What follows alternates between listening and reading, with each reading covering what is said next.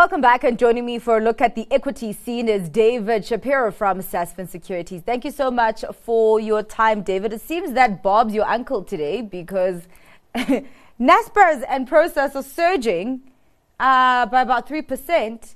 But what I also noticed is that Kumba Iron Ore is one of the big gainers on the JSE today, up 3%. And usually when those counters are up, it has something to do with China. Is there something going on in China right now?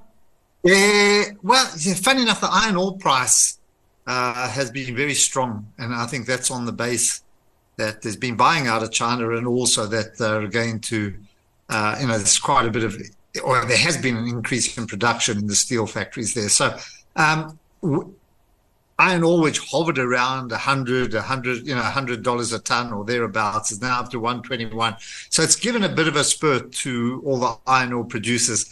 And I think there's also continued talk about China wanting to get its economy right, stimulate the economy. So if you look in China this morning, or in Hong Kong, Tencent was up about 3.5%. So I think all that's happening with Naspers and Prosus is just tracking the gains that we've seen, in Asia this morning. Yeah. But it's so difficult to read because it's one day up, one day down. I think we need some confirmation that China has turned and is heading in the right direction, to get really enthusiastic about things. Yeah. Also, does this move up mean that the markets have shrugged off Bob van Dijk's resignation? Because after that announcement, we did see that share price sinking. Yeah, that was so much last week's news. We've had a go at him. We've gone at him about how much money he earned, and now we look for the next story. We're so fickle, David. We're very so short fickle. memories. Yeah. We're so fickle. But I mean, one memory that we can't really get out of our heads is what's happening in the chicken business, Astro. Because that share price keeps on getting hammered and hammered. And it feels like it's just one thing after another. There's load shedding. There's high input costs. Water. Now there's bird flu. These companies just can't catch a break. No, I just feel so sorry for them, because every time you think that they've overcome one problem, remember last year or even this year, they had huge issues, as you mentioned, with load shedding. And, they can't cover that. You need electricity. You can't run these chicken production farms, on solar, and you need water as well. And then we had the inflation side on feedstock. So now it's avian flu. And this seems to be a pretty serious issue. There's nothing to do. If you destroy your stock, that's it. You have to rebuild it. So it's quite serious. And I see that Astral continues to fall. It's down another 6-7% today. So poor old Chris Gitter, he's a very nice man. And I don't know. Just stay away from chickens, that's all. What is surprising, not Kentucky, but I mean chicken farming. Not from actual chickens, but from chicken farming, from actually producing chicken. So difficult. Yeah. But David, what's surprising to me is that you're saying stay away from chicken farming, but I see some investors going into chicken. Quantum Foods comes out with a trading update today saying that they're going to swing into a loss, and obviously announcing this bird flu situation. But share price up about 7%.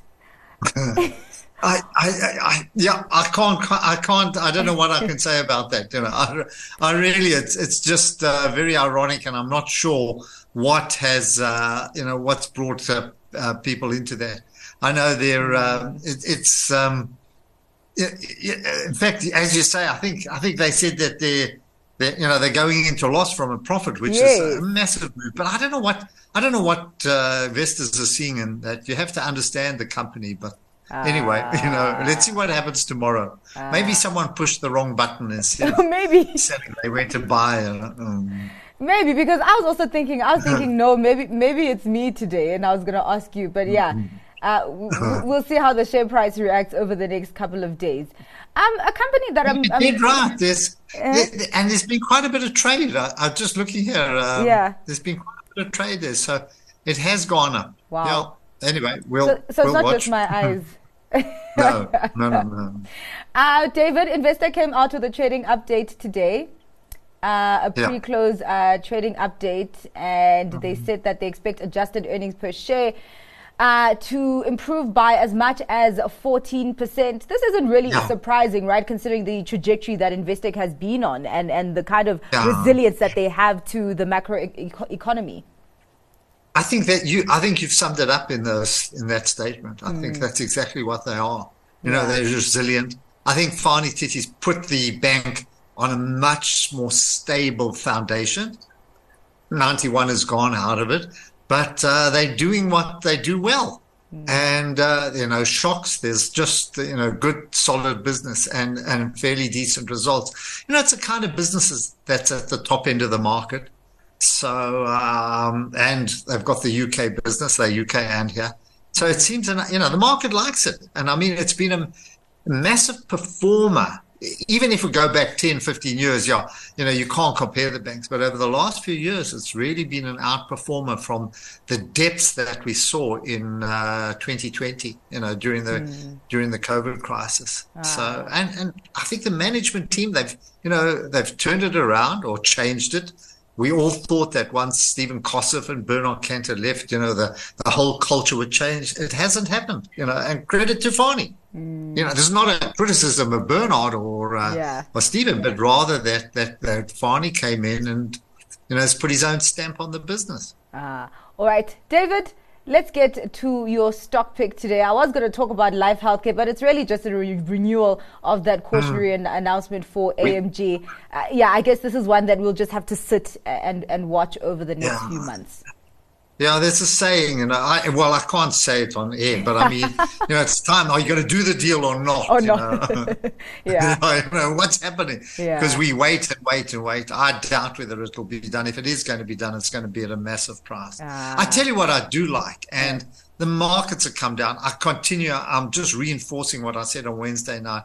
I think NVIDIA that's come down is looking very attractive. And, I'm very big into AI, and I think that if we start to look at businesses, I think, if you start to study businesses and not worry about the Fed, all of these businesses are changing their processes and capabilities and introducing, just getting ready for AI. Is that your stock pick for today? NVIDIA, I just think that where it is now, it's come down all the way. It's lost quite a lot of ground. Not that it hasn't made up ground this year, but I think I just think this is a massive company that, I still think you can buy at these levels, which is a lot cheaper than it was at the beginning of the week. Although still very expensive. But thank you so much for your time and for your insights today, David. Appreciate it. That was David Shapiro from Sasfin Securities.